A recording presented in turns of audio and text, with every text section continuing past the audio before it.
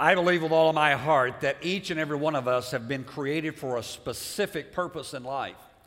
That we didn't just show up here, we didn't just arrive here, but that there really is something that only you can do. Now what we've got to come to a place of understanding that we have to make our life count. Day in and day out, it's up to us whether or not we choose to make our life count.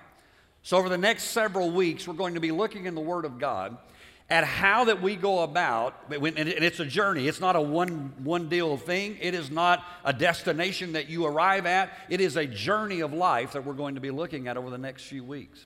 So I want you to take your Bibles today and go to the book of Acts, the 2nd chapter. And as you're doing that, let me say hello to the campuses. My name is Eddie Couples. I'm the lead pastor for Love and Truth Ministries.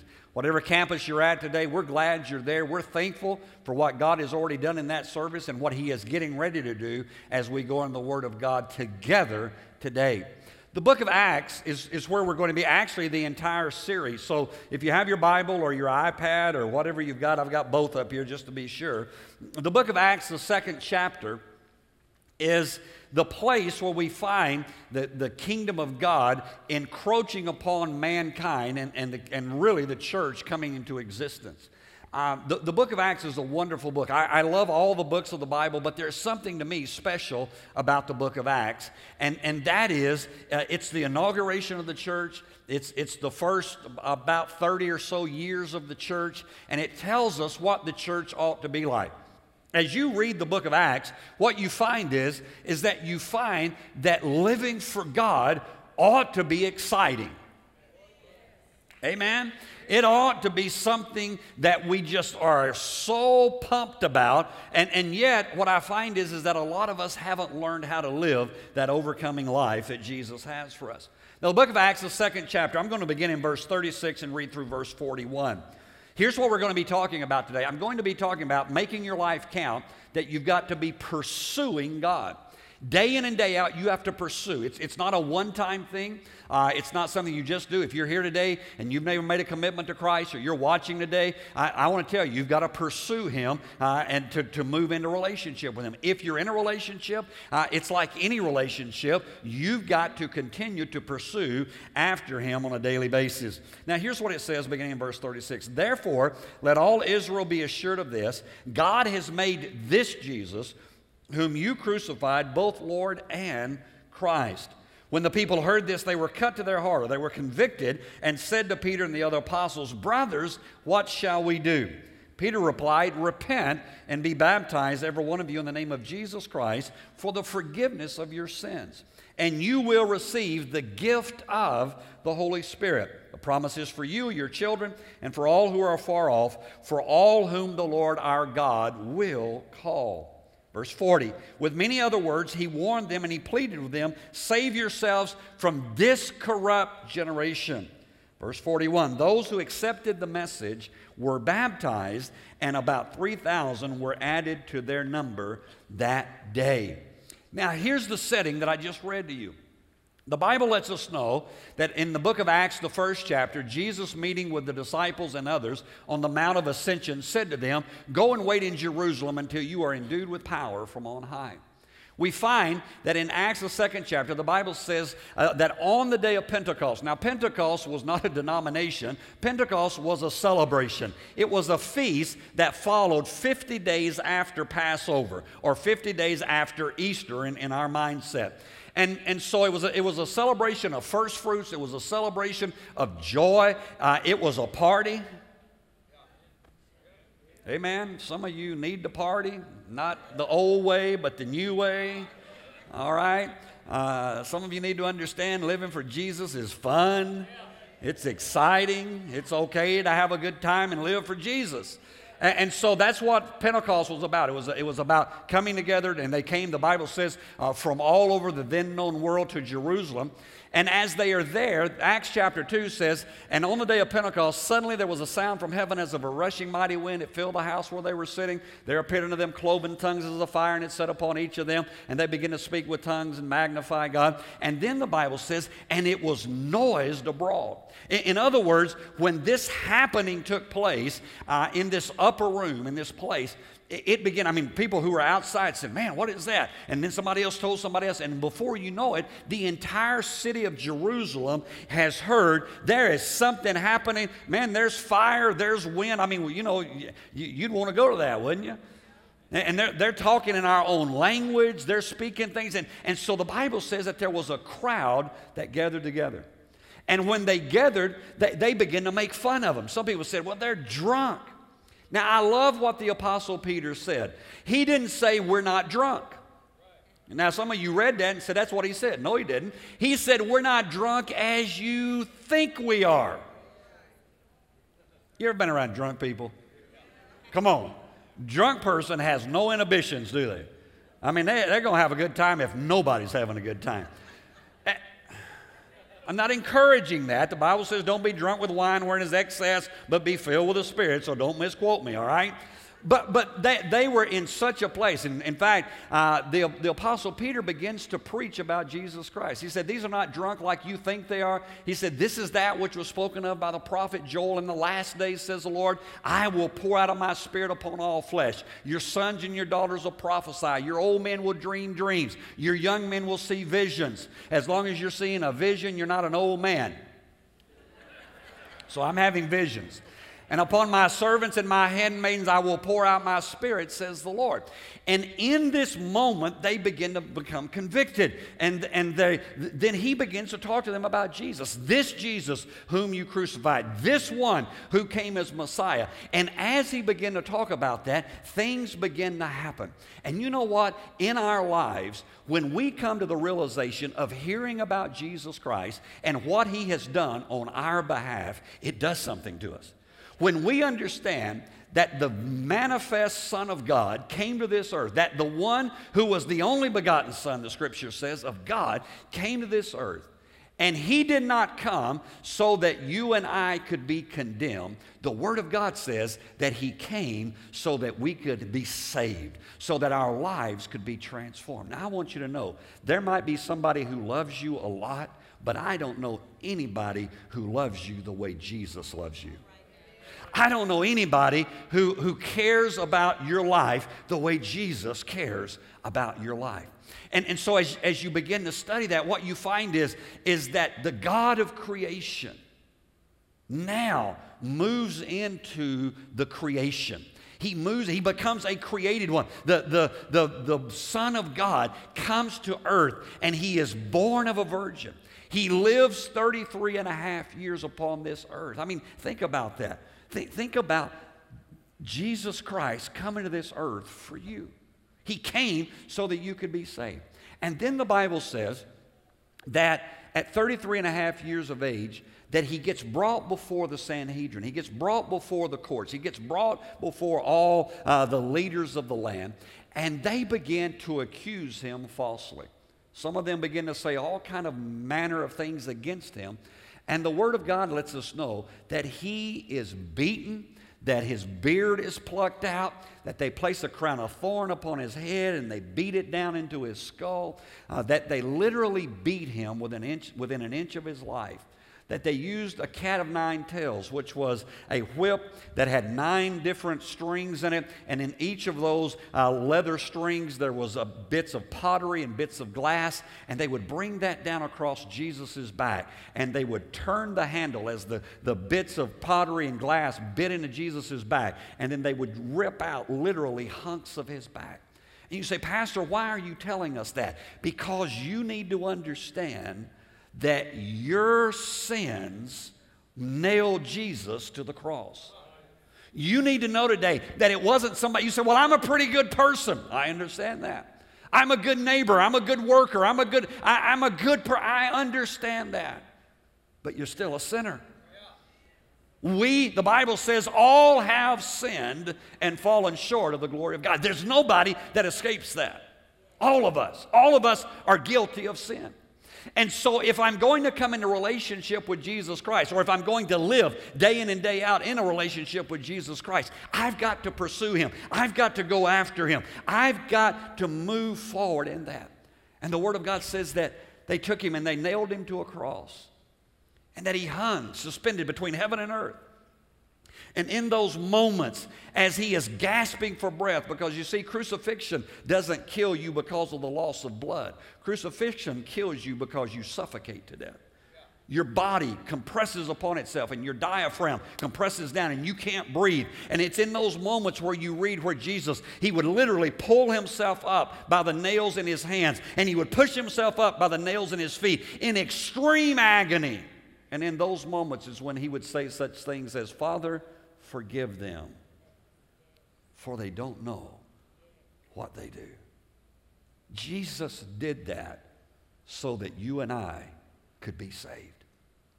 And so as Peter preaches this sermon to this congregation, as he tells them that day, the Word of God says that they were convicted in their heart. You see, if you really want to pursue the Lord, it doesn't matter if you're not saved today, if you don't have a relationship with Jesus, or maybe you've been saved for a long time. There are some things that you have to do day in and day out of your life. Number one is found in verse 36. Here's what it says. Therefore, let all of Israel be assured of this.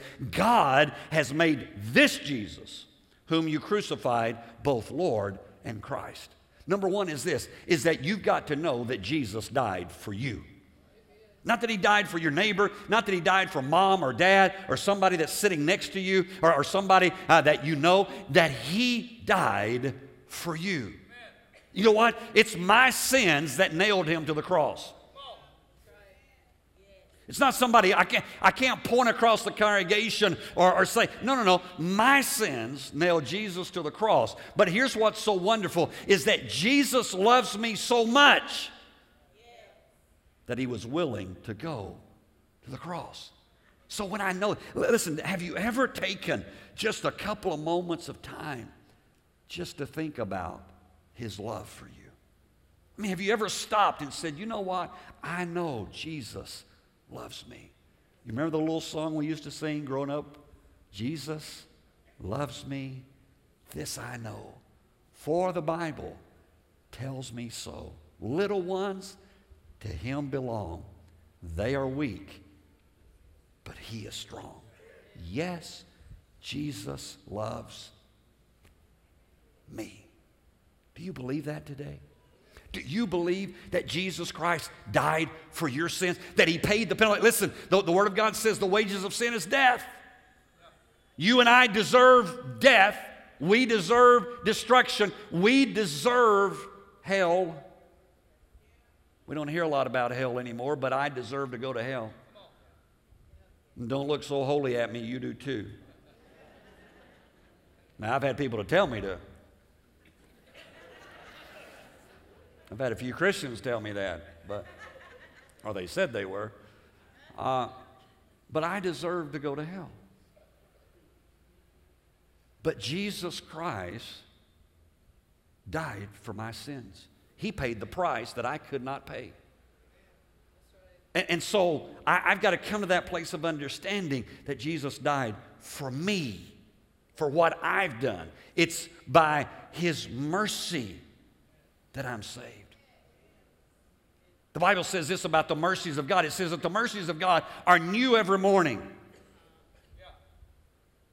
Now, what's mercy? Here's what mercy is. Mercy is not giving me what I deserve. That's mercy. I deserve punishment. I deserve death. I deserve hell. But Jesus said, I'm not going to give you what you deserve. My mercy is new every morning. Every morning when I get up, I'm not going to get what I deserve from yesterday. Boy, that ought to set some of you free. His mercy is new every morning when I get up. I'm not going to receive any condemnation because there's therefore now no condemnation to them who are in Christ Jesus, who walk not after the flesh but walk after the Spirit. Mercy. It's the mercy of God.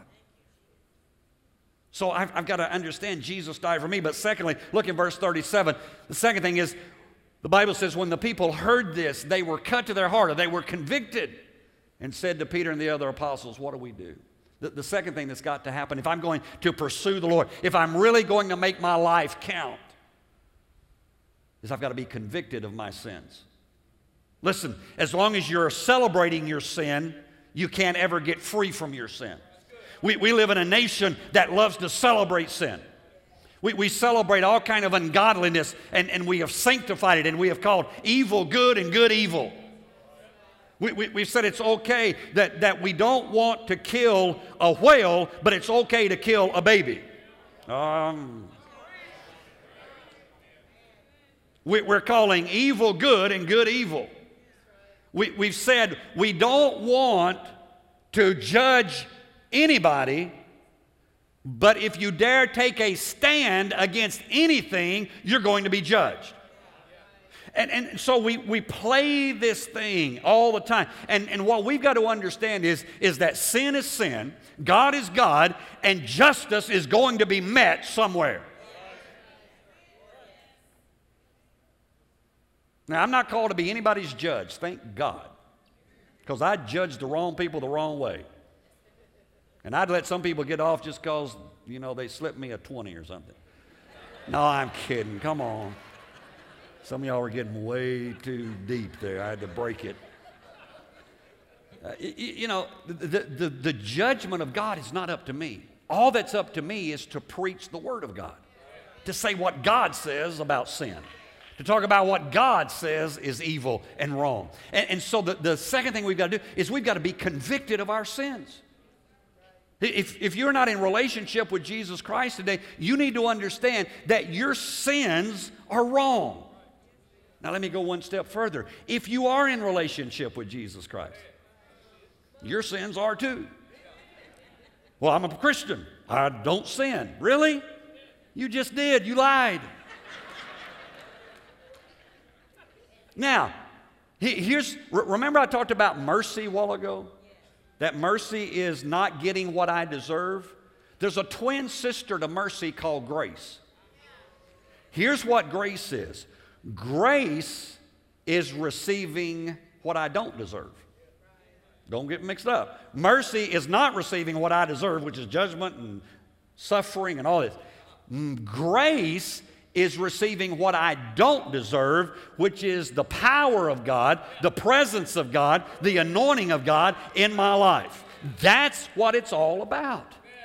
And so what we have to come to is that we have to come to that place where we are convicted of our sins, whether we are walking in a relationship or not today. And then we have to say, you know what? I've got to come to that place where, verse 37, the latter part that says, they cry and says, brothers, what shall we do? The third thing you've got to do is you've got to be willing to respond. It's not enough just to hear the Word of God. You've got to be a doer of the Word of God. It's not enough just to say, well, I've sinned. It's not enough just to say I'm a sinner. It's not enough to say I'm a Christian, but I got some issues in my life. I've got to respond. Now, let me help you for a moment. Here's what is so missing in the body of Christ, is we have thought that grace was just something that we could slip around in, and that grace just covered everything. That's not what grace is about. Here's what the Apostle Paul said. Shall we continue in sin that grace may abound? And he comes back very strongly, and here's what he says. God forbid. We who are dead to sin, how shall we continue any longer in that sin? Now, you say, well, Pastor, I got saved. Praise God. But I'm still struggling with some sins. Join the crowd. Join the crowd. And again, that one that tells you they aren't, they'll lie to you about something else. Join the crowd. Here's the deal. Is that area, in fact, think for just a moment. Think about that one area of your life that you can't seem to get a handle on. Now, you don't take 30 minutes to think about that. As soon as I said it, you knew what it was. I mean, it was that quick. Some of you, it's your temper. Some of it's you can't quit talking when you ought to be listening. Some of you struggle with your sexuality. Some of you struggle with pornography. Some of you struggle with addiction to drugs. Some of you struggle with addictions to other. There's all this stuff, and you thought about it. And you go, I don't know. I try to do better. I try to do. Here's the problem. Quit trying to do better. Go to the grace of God. Now watch. Here's what grace does. Grace gives you the empowerment to defeat the enemy. Let me ask you a question, and you know, just look real holy for a moment. Let me ask you a question. Have you ever given that area of your life to God. Now, I know you ask Him to forgive you all the time. I understand that. But have you ever gone to Him and say, Lord, I have trouble. Lord, I am a liar. I have trouble telling the truth. And I am coming to you today, and I am asking you to sanctify that part of my life. Let truth be on the inward part of my life. And the next time you're tempted to lie, you run to grace and you say, grace, empower me not to lie. Grace, empower me not to get on the internet again at midnight when everybody else is asleep. Grace, empower me not to flirt with that person that I know if I keep flirting with them, I'm going to wind up in a mess. Well, hallelujah.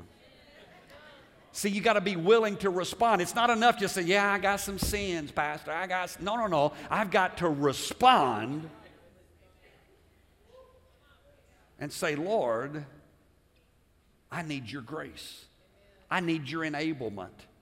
I need to be more than a conqueror through Jesus Christ, who loved me and gave himself for me. But it doesn't stop there. Verse 38, Peter replied, repent and be baptized, every one of you, in the name of Jesus Christ for the forgiveness of your sins, and you shall receive the gift of the Holy Spirit. The fourth thing that you have to do is you got to make a change. You've got to make a change. Now, if you're here today and you're not in relationship, or you're watching me today and you're not in relationship with Jesus Christ, you've got to change your mind about your life. You've got to say, you know what? I need to be a Christian. I need to be in relationship with Jesus. I need today to confess Him as my Lord and Savior. If you've already done that, then you've got to make some changes in your life. We cannot continue. I'll quote it again. We cannot continue in sin and just continue to ask for the grace of God to abound. Now it does. Thank God for that. And His mercy. I get up every morning. Thank you, Lord. Mercy. Some of y'all just need to wake up and go, mercy. It's not because you looked over. Nah, I ain't going there. I'm stopping now because I'm already in trouble. Mercy. They didn't look that way even last night. Anyway. Help me, Jesus, get this train back on the track. See, in the process of life, what we have to understand is that the mercy of God doesn't bring me judgment, but the grace of God brings me power. And when I bring those two together, that's how I live. That's how I pursue. That's how I'll make my life count, is by doing that. Yes, sir. Now, let me give you some real practical things, just real quickly. Number one, if you want to do this, if you want to be that kind of a person, number one is you have to learn dependence on God. Amen. Quit trying to do it yourself. You know, that's the way with salvation. So many people come to me and they say, you know, preacher, I'm going to come to that church one day. Everywhere I go, it seems like, Sherry and I went to the mall yesterday, and as I'm walking out of Macy's, I'm almost to my car, and this gal opens the door and, hey, are you Pastor Couples? I wanted to say, I'm not sure. You know, came running out in the parking lot, and a complete stranger hugged me, hugged Sherry. I've been watching the TV, you know, all this stuff. But you know what? Here's the deal, is that all those things are out there, all those things happen, but what we have to understand, as we live life, you've got to understand, there are so many people who are saying, when I get my act together, I'm going to church. Or when I don't have to deal with this anymore, I'm going to get saved. No. You get saved in the midst of wherever you're at. You learn dependence on God. God, it's not me. It's not of myself. You're not saved by what you've done. You're saved by what Jesus did. The only thing you've got to do is to respond to the free gift of salvation. So I've got to learn dependence on God, day in and day out. Lord, I'm depending on you. Secondly, I've got to establish godly priorities in my life. Day in and day. I've got to bring, listen, it's great to get saved. It's great to say, God's grace. But God's wanting you to get some godly priorities in your life. Like prayer. Like the Bible. Can I just talk to you a second? Some of you think you can feed at the hog trough all week long and it not affect you. You're going to stink. Sorry. You can't hang out with the pigs and eat what the world's eating all week long, feast on the things of the devil all week long, and then expect to come into the house of God and to lift holy hands without wrath and without doubting. It's not going to work.